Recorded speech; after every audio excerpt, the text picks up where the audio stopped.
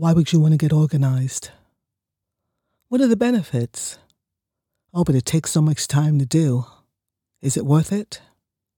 You only will know if you get to the other side, and then you can see the benefits, if there are any.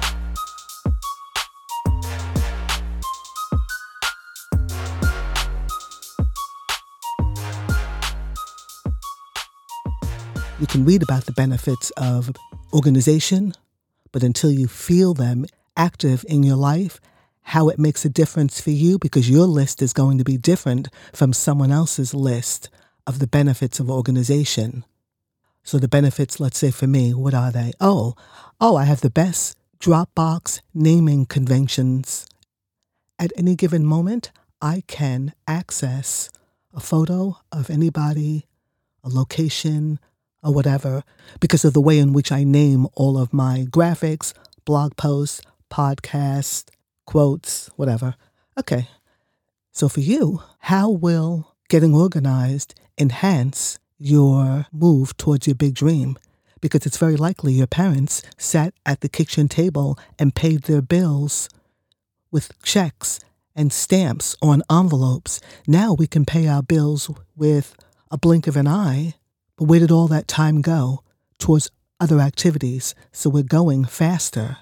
As a result of going faster, if you're spending too much time looking for passwords, logging back into an account, generating the same commands on your keyboard, finding ways to be efficient enhances your organization. The organization can be in a digital format or the clutter around you.